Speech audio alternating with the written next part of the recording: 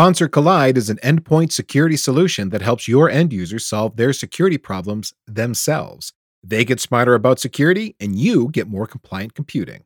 Find out more at collide.com/day2cloud. That's KOLIDE.com/day2cloud.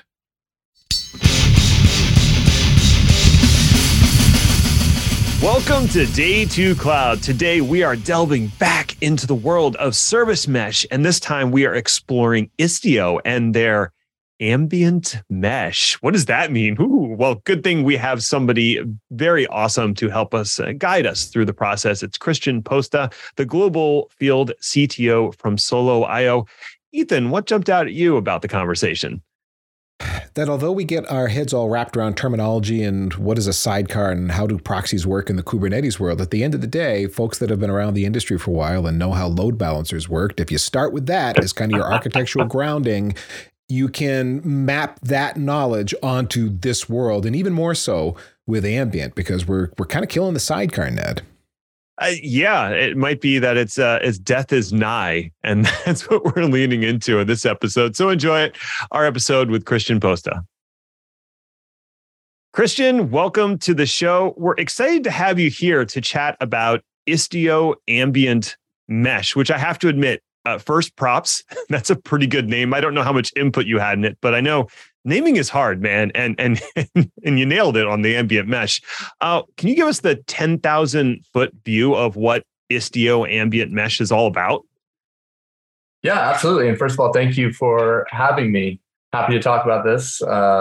Been working on service mesh for quite a while, and this is the sort of the next phase or next evolution, especially of what we're doing in the Istio community.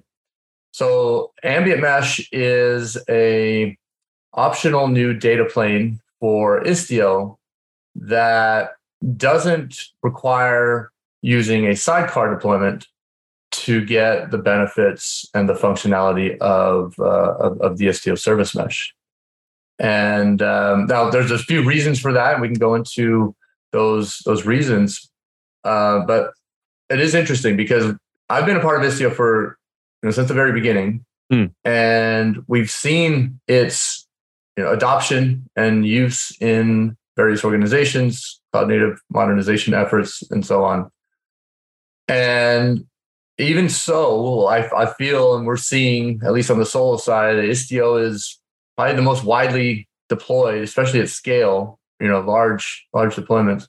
Service mesh out there, there's still more to go. There's still a lot of opportunity for people to take advantage of this technology, and ambient is a big reason why we built this is because of that. That there's there's still a lot more opportunity for people to use a mesh. Forgive me because I don't know the complete history of Istio. I kind of jumped on a little bit later. Was it always a sidecar deployment from the beginning? Was that the original model? Yes, from the very beginning, it was a Kubernetes first type deployment. So started with the assumptions that you see in Kubernetes, and as a sidecar, it would deploy specifically an Envoy-based proxy that ran as the sidecar, which is basically just another container a container that complements the main workload container. And in a Kubernetes world, you can deploy a pod, which is a way of scheduling multiple containers together. So you can schedule your workload and always, schedule this sidecar proxy deployed next to it, which then could, enrich the networking on behalf of the application workload. Okay, so if we're breaking things apart a little bit, you talked about the data plane and the control plane. The Envoy sidecars, those are the data plane. They're sitting in line. The data's passing through it. And then there's the Istio control plane that's kind of sitting over it, making sure those sidecars are provisioned and that they have the right rule sets. I don't know if I'm using the right terminology, but something. Yeah, exactly. The sidecar is the data plane. That's where the networking or the traffic or the requests from the applications are flowing. So an application talks to another application. It first goes through its local sidecar proxy or data plane. And, the data plane might do things like implement a request timeout. So if this request goes out over the wire, it shouldn't take more than this number of milliseconds.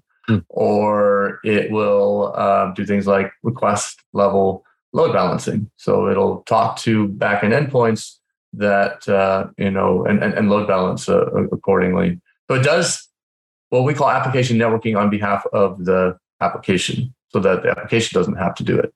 And then the control plane is taking the either developers or platform owners, some of the end users, people who want to describe what the networking policy should be, what the behavior for these applications on the network should be. And it is, you typically describe that in some sort of declarative configuration. In Istio, that's a YAML, blobs of YAML. And then the control plane will convert that into control configs for the data plane. So specifically, it'll convert it into Envoy proxy configuration and deliver that dynamically to each of the sidecar Envoy proxies that run in the mesh. So trying to distinguish between ambient mesh and traditional service mesh, then there's a few points that you made. One, you were trying to encourage adoption by a wider audience is kind of how I heard it sound. There's a lot of people there that could still benefit from a service mesh sort of architecture, and Ambient's going to help them do that. So yes. What are we saying? We're not going to do sidecars with the pod model? Or what are we doing? Stepping back from Kubernetes as a deployment, but still, a fancy way to do proxies? What does the architecture look like now, Kristen? Let's look at it from the Kubernetes standpoint first. If you want to deploy your application, then you deploy your application. You don't have to worry about, all right, well, here's my application. Now I have to wrap it in all this other stuff, this other YAML, or set up, because Kubernetes can do automatic mutation of a deployment. So you deploy something and it can add stuff into it, right? In Istio, we have a sidecar injector. So if you deploy an application, it will automatically inject the sidecar, which then changes your application deploy. Everything that went through CI/CD, now when it gets deployed into the runtime environment, it changes a little bit. And it might not be that much, but it does. And so can we minimize that changes? Minimize it, because when you make changes, you're introducing some risk. And so can we minimize that to basically just deploy your applications and then apply this service mesh behavior, the load balancing, the MTLS, the telemetry collection, et cetera? Can we apply can we get the capabilities of the service mesh without having to muck around with the applications themselves? And that's the ambient, it's just kind of floating out there. It's somewhere. We can still get those benefits, but without, perturbing or messing with the applications themselves. So that's kind of the foundation for that. Yeah. So we've still got a sidecar conceptually. Well, what do we have? Because we're saying it's not a sidecar. The proxies still need to, exist somewhere. Right. And they still provide the functionality and the capabilities of the mesh, right? Because if you look at Istio, Envoy proxy is the core engine that provides whatever happens on the network, it's from Envoy. So that still lives somewhere. But from an application standpoint, you don't see it. You don't need to know about that. You don't have to change your deployment and deploy these platform components along with your application to get this capability. You just deploy your application. Well, it feels like an old school application load balancer architecture then, where you have you'd build an ALB, you'd have virtual IPs that have a bunch of functionality that are baked into them, and then behind them would be a pool of pools of application servers that would serve up the data. Yes, and that is more of that is to the application. It looks like that. Yeah. Okay. And just to clarify a little bit, because I think this is sort of a nuanced point you're making. When you're deploying it in the sidecar model, that sidecar is part of your deployment manifest and the way that it's configured. And so you got to get that right as the application deployer, whomever you are. Maybe you're part of the application team. Right. Instead of decoupling a little bit and saying, no, I just want to be able to deploy my application and then have the service mesh transparently almost take care of whatever the additional functionality is. And if I need to make a change to the service mesh, I'm not altering my application deployment. I'm altering service mesh configuration. Exactly. That's really that's nuanced, and it's something I wouldn't have thought of. But I'm assuming, especially for large customers that are running at scale, that invasiveness of having the two tightly coupled together becomes a real problem. It becomes painful. Yeah. Especially as you continue to add more services into the mesh. And it's that day two, right? It's that life cycle. How do you patch the mesh when there are CVEs found? Generally, Istio releases once every quarter. That's actually quite quickly for a lot of these organizations to adopt changes.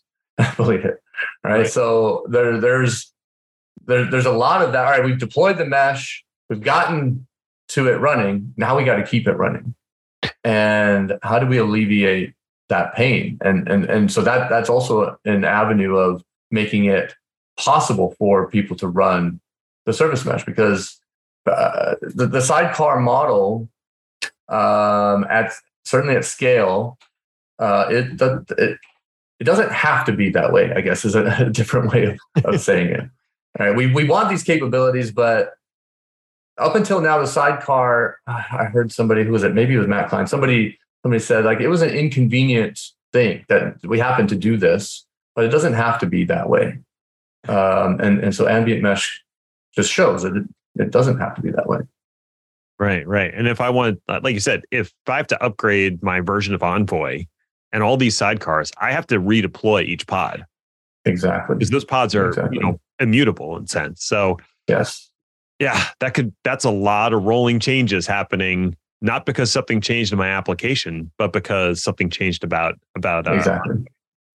Yeah. Gotcha. Yeah.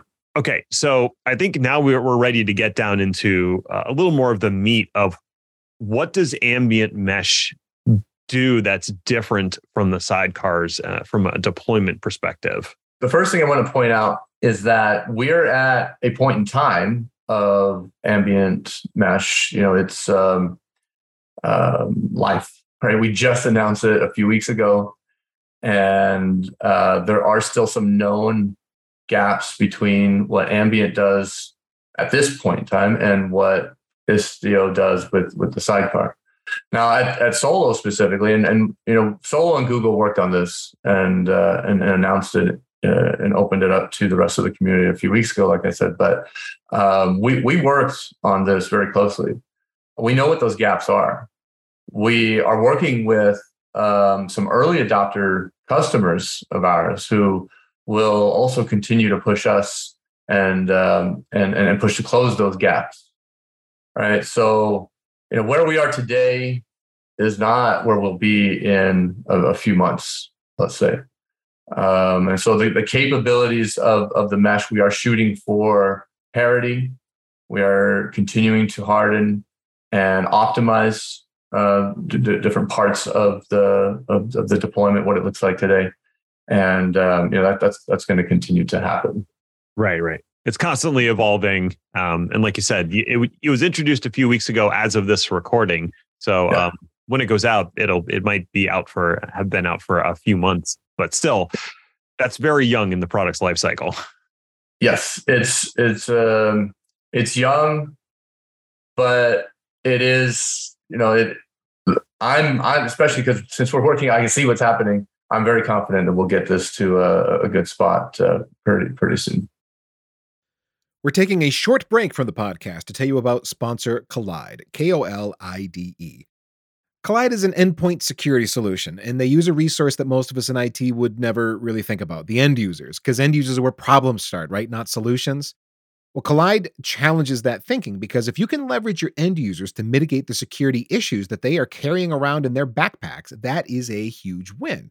Now, let's say you're doing your device management the traditional way with an MDM. Well, you know the joy of loading agents onto employee devices. Agents impact performance, and they can be a privacy horror show, privacy being a thing all your users know about now. So Kolide does things differently. Instead of forcing changes on your users, Kolide notifies folks via Slack when their devices are insecure, and then provides step-by-step instructions on how to solve the problem. And using this Kolide approach, the interaction feels more friendly, more educational, more inclusive, and less intrusive because now IT isn't doing something to your device. Instead, you're working with IT to help keep the company secure. It's the whole attitude of we're all in this together.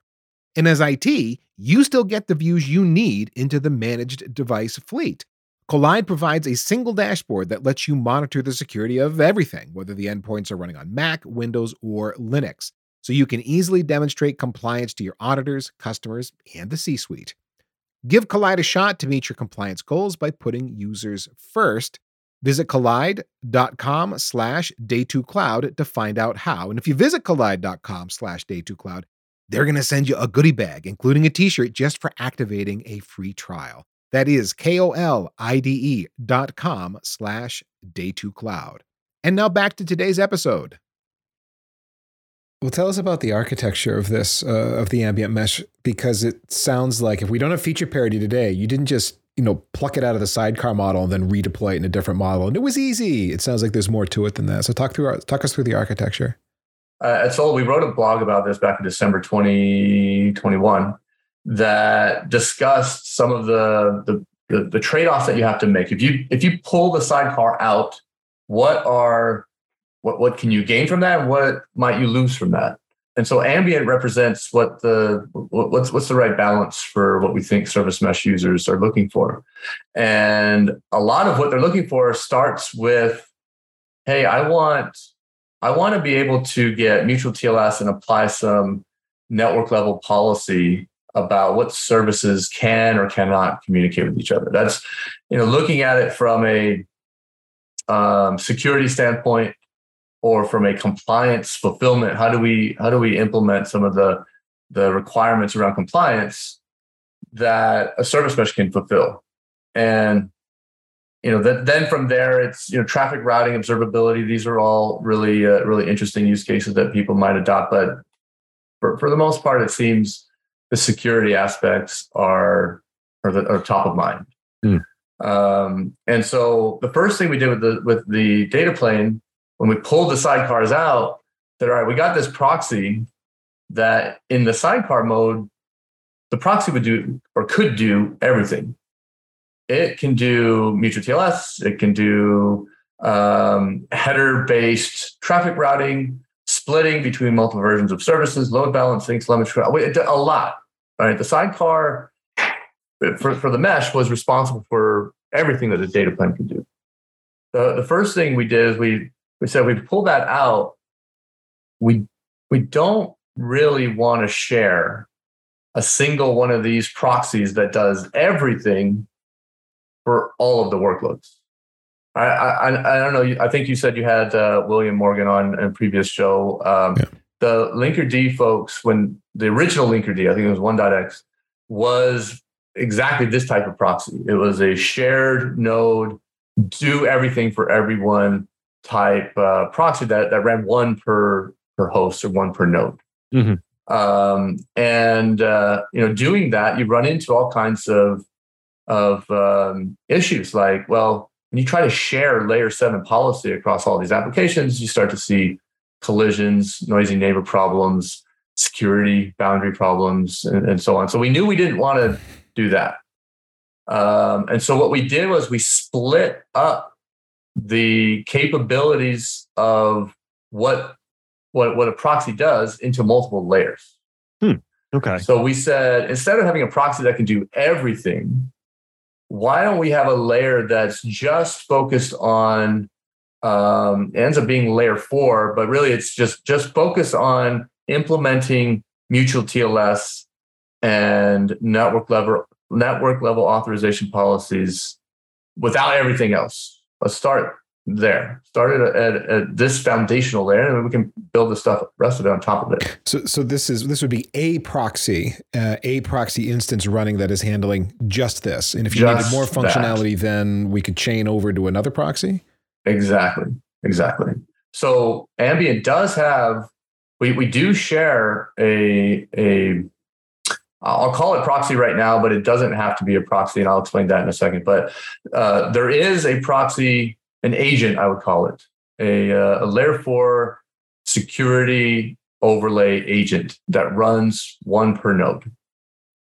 And all it is responsible for is opening connections and assigning certificates to those connections so that you can get mutual TLS. And then from there, you can write policies about what workloads are allowed to talk with what other workloads based on that cryptographic identity, right? Which is what the sidecar does today, but we'll move that into its own layer, which is deployed as an agent that runs co-located or runs one per node. That's sort of the foundational layer of Ambient. Okay, so that's strictly, like you said, layer 4 type traffic. It's making decisions regarding that, and I guess integrating with whatever container networking interface you're choosing to use. Yeah, exactly. So I mean, that's where things like the CNI and what this agent, what it's doing, these things start to blur the lines a little bit. Yeah. I was going to say it does seem like it's sort of. You mentioned you can proxy without a proxy, and that almost like asks, depending on what type of CNI you're using, maybe that could fulfill that functionality. Maybe the CNI can help out. Like, so for example, today at the time of recording and at the time of release of Ambient Mesh, this agent component does happen to be a proxy. It is Envoy, but we only use the layer 4 capabilities in Envoy. But it doesn't have to be Envoy, and it probably or maybe won't be Envoy going forward. We are experimenting. We are looking at a few different options. So, for example, in the Istio community, we're looking at what maybe a purpose-built component that does just these three things. That being mutual TLS, telemetry collection, and some basic layer 4 load balancing. Just those three things, could that be done in a dedicated component that's built in Rust? Could that be done in dedicated implementation in eBPF?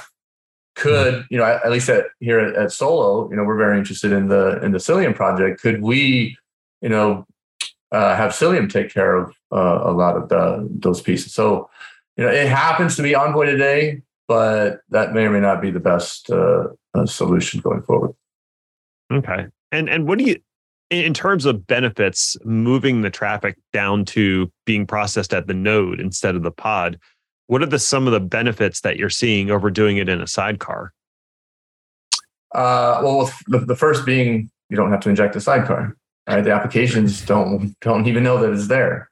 And if that's the case, then if I need to change my application or upgrade the any of the components in the mesh, the application doesn't know that. Some of the secondary benefits are, if you're not running all these sidecars, you don't have to kind of pre-provision or account for the memory CPU resource overhead that the sidecars might end up using. And so you save on some of those costs ahead of time. A third thing is in terms of security. So in the sidecar model, if your applications, and hopefully they're not, hopefully you have scanning and continuous scanning and all this stuff, but wherever there's a lot of code and complex code, there's potential for vulnerabilities and so on. In a sidecar model, if your application somehow is compromised, it will be, the sidecar will be exposed to that vulnerability. And so potentially you could take over the cryptographic materials that are in the sidecar or the tokens that are used to get that material, and then do things, let's say, from there. In the ambient mode, if you compromise the application, you don't get access to the service mesh proxies. They're not running in that same, in that same pod. Mm-hmm. So we've pulled out any of the platform pieces that may have sensitive material, a key material, certificates, whatever, and separated that out from the applications. Okay, that does sound like a lot of benefits. And I remember one concern that I heard previously was implementing Envoy at the node layer. It was never intended for sort of this multi-tenant almost configuration. So there was concerns about like dealing with noisy neighbors or cross traffic inspection or something along those lines, just because of the way that it was originally thought of and constructed. So how are you dealing with those security concerns at the node level? At the node level, so the concern around something like Envoy, so just this shared node architecture, and tenancy, multi-tenancy, noisy neighbor problem, all that stuff, really stems from the layer 7 capabilities that it potentially could be doing, and the fact that each application will want to configure its layer 7 processing and handling differently, and trying to understand and reason about and even assign resources to this component that can be so divergent and wildly different. Maybe somebody wants to inject because Envoy can do this, a WebAssembly plugin, which is a custom plugin that operates on the request. And let's say that plugin kills Envoy or something, right? Does something that will affect everything else running on that proxy. And so from a tenancy standpoint, at layer 7, that becomes that's just a problem waiting to happen. Okay, that makes sense. What about the noisy neighbor issue? If you just have pods in a particular namespace that are just sending a ridiculous amount of network traffic, can you throttle them by namespace or something like that to make sure they don't overwhelm everything else that's running on that node? Well, so the concept of namespace and the node are kind of separate. But if you have, let's say you have 100 pods running on a single node, and those pods are sending out a bunch of traffic. And if the question is how will that affect the proxy or this agent running locally on that host, the answer is it would, but it wouldn't be much different than any of the other layer 3, layer 4 components on the data path for that node, right? You also have Linux there, and file descriptors, and sockets, and connection tracking, all this other stuff that happens at layer 4. If you take those into account and size them appropriately, then we should be able to do the same thing with the layer 4 proxies that run on that node. Because you're not going to get, because then it just comes down to what's the number of connections, what's the traffic, what's the number of bytes flowing through, instead of, well, I need to parse this stream, I need to save this in memory, I need to set retries to this, and all of this complicated stuff. Like I said, that can add cycles, that can add difference in behavior, and it's a lot more difficult to reason about that the layer 7 stuff versus, hey, we're opening a socket and pushing some bytes through. Stupid basic architectural question here, Christian, but it does feel like we're still talking about this all in the context of a Kubernetes cluster. It's just that we're taking these components and running them. The sidecar is no longer, in the same pod. It's separate. So okay, so I'm right. We're still in the cluster. Then you made a comment earlier that we don't have to worry about resources and noisy neighbors and all this stuff, but we do. Still, right? It's still a concern. We're still placing load on the cluster, and we're still handling, thousands upon thousands of connections and state tracking and all of that stuff. Is it so? What's the difference here as far as resource management goes that we're getting a win? I mentioned that in terms of in the sidecar mode, you not only have the connections that the applications are making, but you also have the configuration that each of the proxies need, right, from the control plane, right? So there's traffic going back and forth from the sidecars and the control plane, right? So now if you have fewer total number of proxies, you're going to have fewer of these connections. You have the memory that each of the sidecars needs to account for, that make up the configuration, load balancing configuration, all sorts of stuff. Envoy config can be pretty verbose. And then, all of that stuff can be tuned, but it's still, you need to, ahead of time provision for this to be able to run the proxy correctly. But you're getting back because you're not running nearly as many instances of the proxy. You're getting back all of that baseline that you would have had to allocate per instance. Exactly. Because we're running, I assume it's far fewer. It sounds like we're talking. Yes. Are we talking one proxy per layer? Or are we talking, multiple proxies per layer depending on load demand? The layer that we've been talking about so far up until this point has been the layer 4 part, right?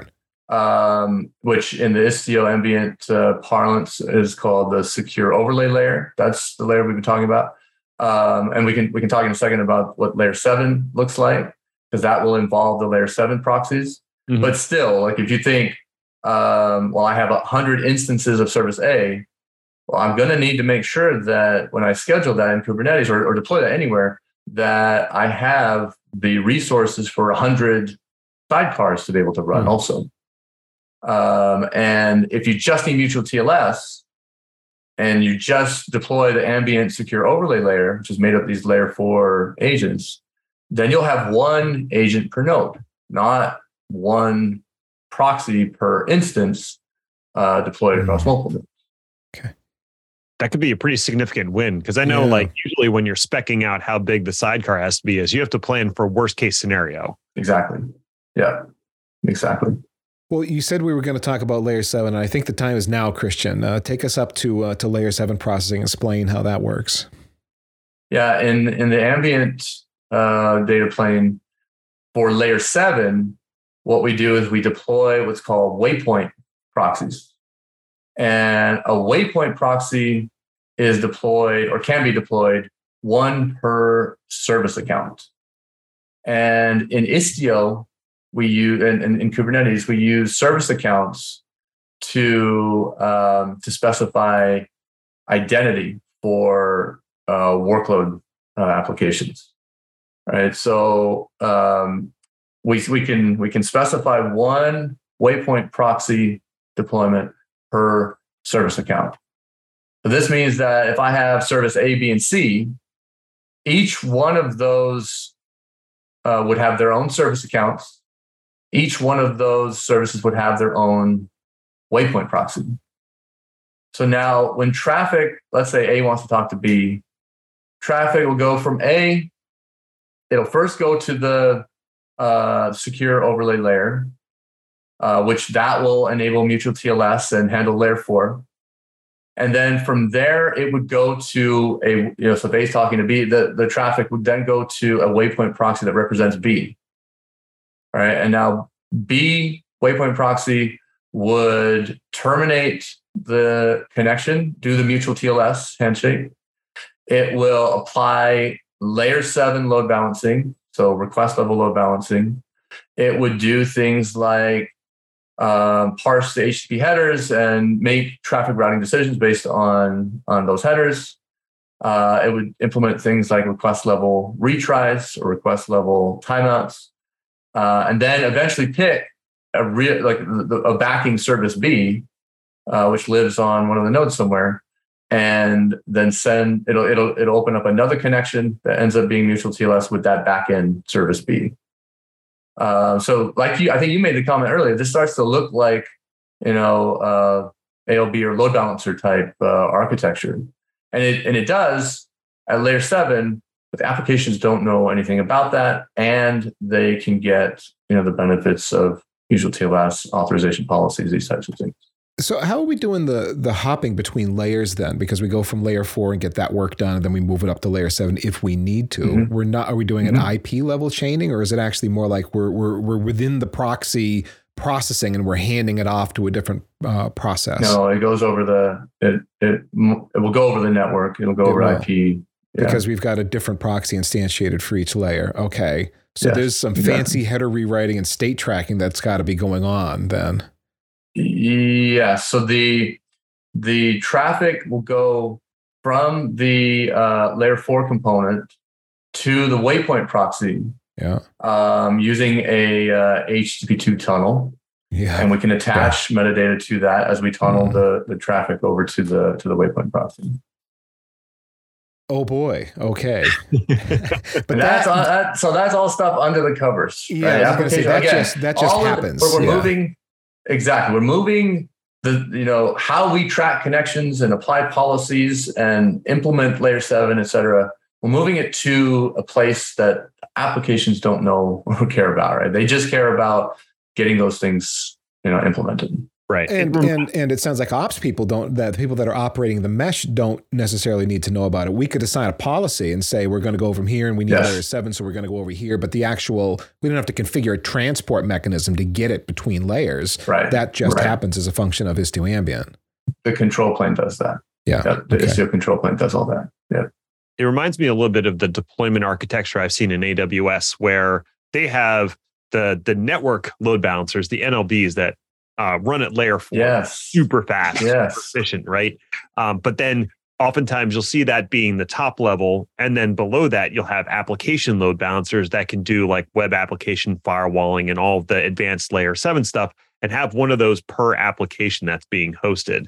So you can do the super fast layer 4 stuff at the network load balancer and then down to ALB. It's not a perfect analogy, but it's similar for anybody who's worked with an AWS and seen that pattern before. Yes, that's a good way to conceptualize it. And you get the same thing like in the ambient mesh world. If you just need layer 4, then you bypass any of the layer 7 processing, which layer 7 can be expensive. If you don't need it, there's no reason to parse the request stream. Right. Just stay in the layer 4 world and you get super fast mutual TLS, authorization policies, a big chunk of what people come to the service mesh for in the beginning. And then if you need layer 7, which you likely will at some point, then you opt into it and that it becomes a separate layer. Okay. And that waypoint deployment becomes part of my manifest for deploying my application. No. So what ends up becoming, so there's right now in Istio Ambient, how you deploy the waypoint proxy is there's a YAML file, or you could just deploy it using a Kubernetes deployment. Doesn't matter, but there is a little helper proxy deployment in Istio out of the box where you deploy a YAML that then will go deploy the waypoint proxies. Now at Solo, we're working on taking a little bit better configure or control over what that lifecycle looks like, and we'll bring some of that stuff to open source Istio as well, because that there's going to be a lot of work on that area. But we have customers that we know want to be able to control exactly where those waypoint proxies run, either for locality reasons, or they want those proxies to run on dedicated nodes for a little bit more deterministic performance. So we know that there's going to be some control over where those proxies were. Otherwise, those proxies are just Kubernetes deployments, and those proxies would float on any node. But getting more granular control over that is definitely something we're working on. Gotcha. And from I think what Ethan was mentioning is, in terms of who's actually going to be deploying these proxies, do you envision it being application teams as part of their application planning? Or do you think of this as more the ops folks deploying the waypoint proxies in front of an application, just getting some of the requirements from the app team, or maybe both? Ideally, and this is what we're kind of trying to work toward. Ideally, the application team would say, I want 2 retries when I call this service, or I want request level traffic splitting, because I'm going to do a canary release. And that's all I care. As an application, I want this, and then underlying infrastructure, underlying platform will go take care of making sure that the layer 7 proxies are all deployed in the right spot. And so in that way, you kind of have the developers would drive the owners, the developers, SRE, whoever it is, would drive the intent of what they want from the system, and then platform would just go deploy those proxies. Got you. And in terms of deployment, you mentioned that each waypoint is linked to a service account. And I'm probably going to ask a stupid question here because I don't remember. But can you have more than one waypoint proxy per namespace if you have more than one application deployed in a main namespace with different service accounts? Yes, exactly. Now, so that's why I said it very specifically like that, because I think what is common, or what I've seen to be common, maybe not best practice, but to be common, I've seen people that are not using a service mesh, they're just deploying their applications into a namespace, and they're not always defining separate service accounts per application or per workload type. Okay. So if they do that, then they share one service account, the default service account for that namespace for all of the applications in that namespace. Now, if that were the case, then you would have, and you deployed ambient, you would have one waypoint proxy that represented the default service account, which also happened to be where all of your applications are running in that namespace. So you'd effectively have one waypoint proxy per namespace. But it's considered good practice, especially if you want more fine-grained control over how services communicate with each other, to assign service accounts per workload.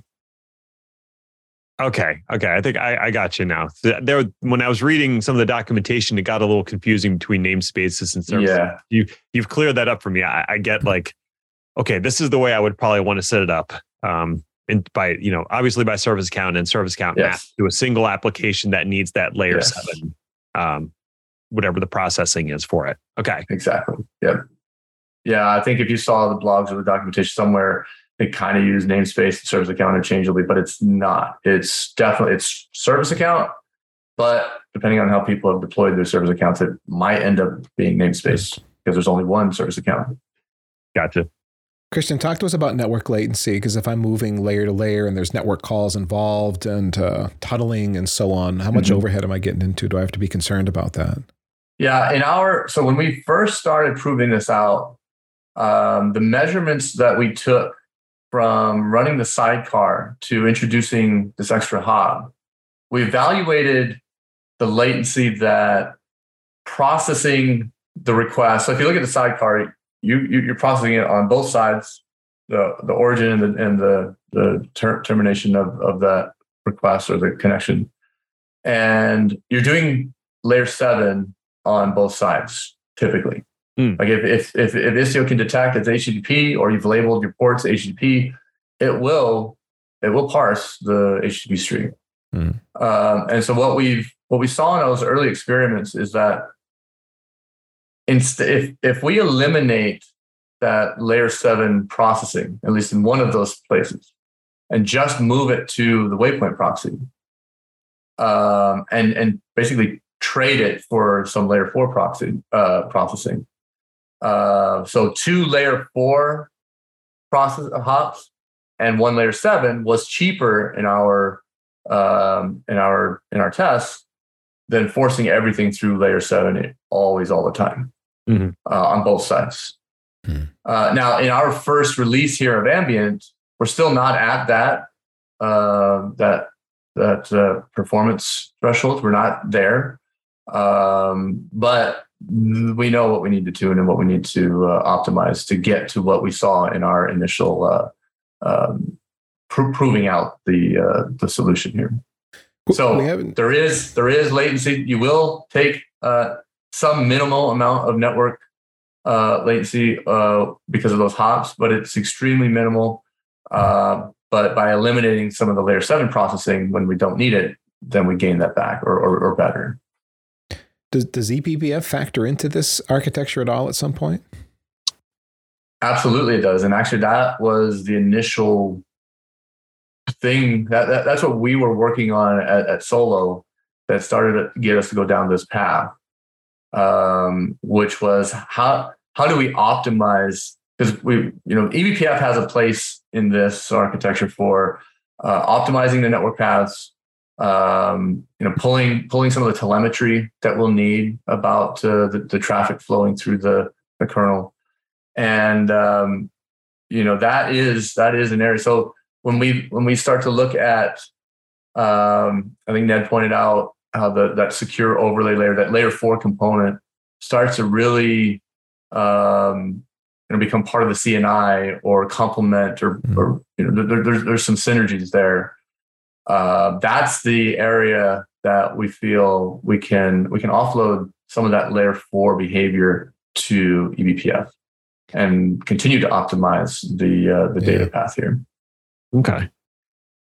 One important thing that I'm not sure we've touched on, and I just want to clarify on: can I run ambient mesh sort of in a hybrid mode and still use sidecars where it's required, or there's not feature parity yet? Well, Vance, why don't you just architect the most complex thing ever? Jeez. I can. Well, the reality is, especially for the people who are currently using Istio, there will need to be some of that transition period. Right. So what I believe, or the goal, or what we think will happen here, is that when ambient gets to a mature state, that's where most people will start, is with ambient, and then they would bring in a sidecar deployment if they really need that extra, like an application is, it needs its own sidecar, and it needs to allocate the resources because it needs to behave a certain way. I'm sure we're going to see optimizations where we need that. But I think most people are going to start with ambient once it's mature. But the people who have sidecar today, if they migrate over, they're going to need to support traffic flowing through the mesh, whether it's a sidecar or ambient. And so when we released the initial version of ambient, we do support that interop between sidecars and the ambient workloads. And we'll continue to do that. Sidecar will continue to be a first-class deployment option in Istio, and we'll need to support the interop between those two. Everything in me just screams, build out another cluster, then move, and then with the new architecture, then move the apps and not do the simultaneous hybrid model. If you 100%, 100%. Unfortunately, dealing with some of the enterprise constraints that we have to see, it might not be that straightforward. Oh, in an ideal world, right? Yeah. If folks want to kick the tires with this, they want to give it a try. Is there a specific version of Istio they have to have installed? And do they just then roll out a Helm chart, or what's sort of the deployment model if they want to try this? Yeah. So again, at the time of recording here, there is a very specific version, but this is very quickly merging upstream. So it's on a branch right now, but it'll merge into the main line where we can cut releases here pretty soon. It's Istio 1.16, I think, is what we're trying to be ready for. It might not be, but it very soon should be in an actual release. Until then, I would say there's a blog on istio.io that shows you how to get started. At Solo, we've built a workshop. So we built a workshop on Instruct, which is an awesome environment, by the way, to give you self-paced, hands-on introduction to ambient mesh. Cool. And if people want to find that, can they just go to solo.io, or what's the... Go to solo.io under Solo Academy. Yeah. Okay. All right. Awesome. Yeah, I've used the Instruct platform and I really like it. It just gives you a sandbox that has some time on it, and you can just mess around, do your thing, follow the lab, and really much more hands-on than the standard just click and watch situation. Right. Yeah. Cool. Well, Christian Posa, thank you so much for being a guest today on Day 2 Cloud. We really appreciate you taking the time and giving us some knowledge on Istio Ambient Mesh. Yeah. Thank you all. Thanks for having me. Happy to do this. Absolutely. And hey, virtual high fives to you out there for tuning in. If you have suggestions for future shows, we would love to hear them. You can hit either of us up on Twitter. We both monitor the accounts at Day2Cloud Show. Or if that's not your thing, you can head over to day2cloud.io and fill out the nice request form that Ethan so helpfully set up for me. Thank you again, Ethan. Mm-hmm. Did you know that Packet Pushers has a weekly newsletter? It's true. It's called Human Infrastructure Magazine. It is loaded with the best stuff we found on the internet, plus our own feature articles and commentary. It's free and it does not suck. You can get the next issue via packetpushers.net/newsletter. Until next time, just remember, cloud is what happens while IT is making other plans.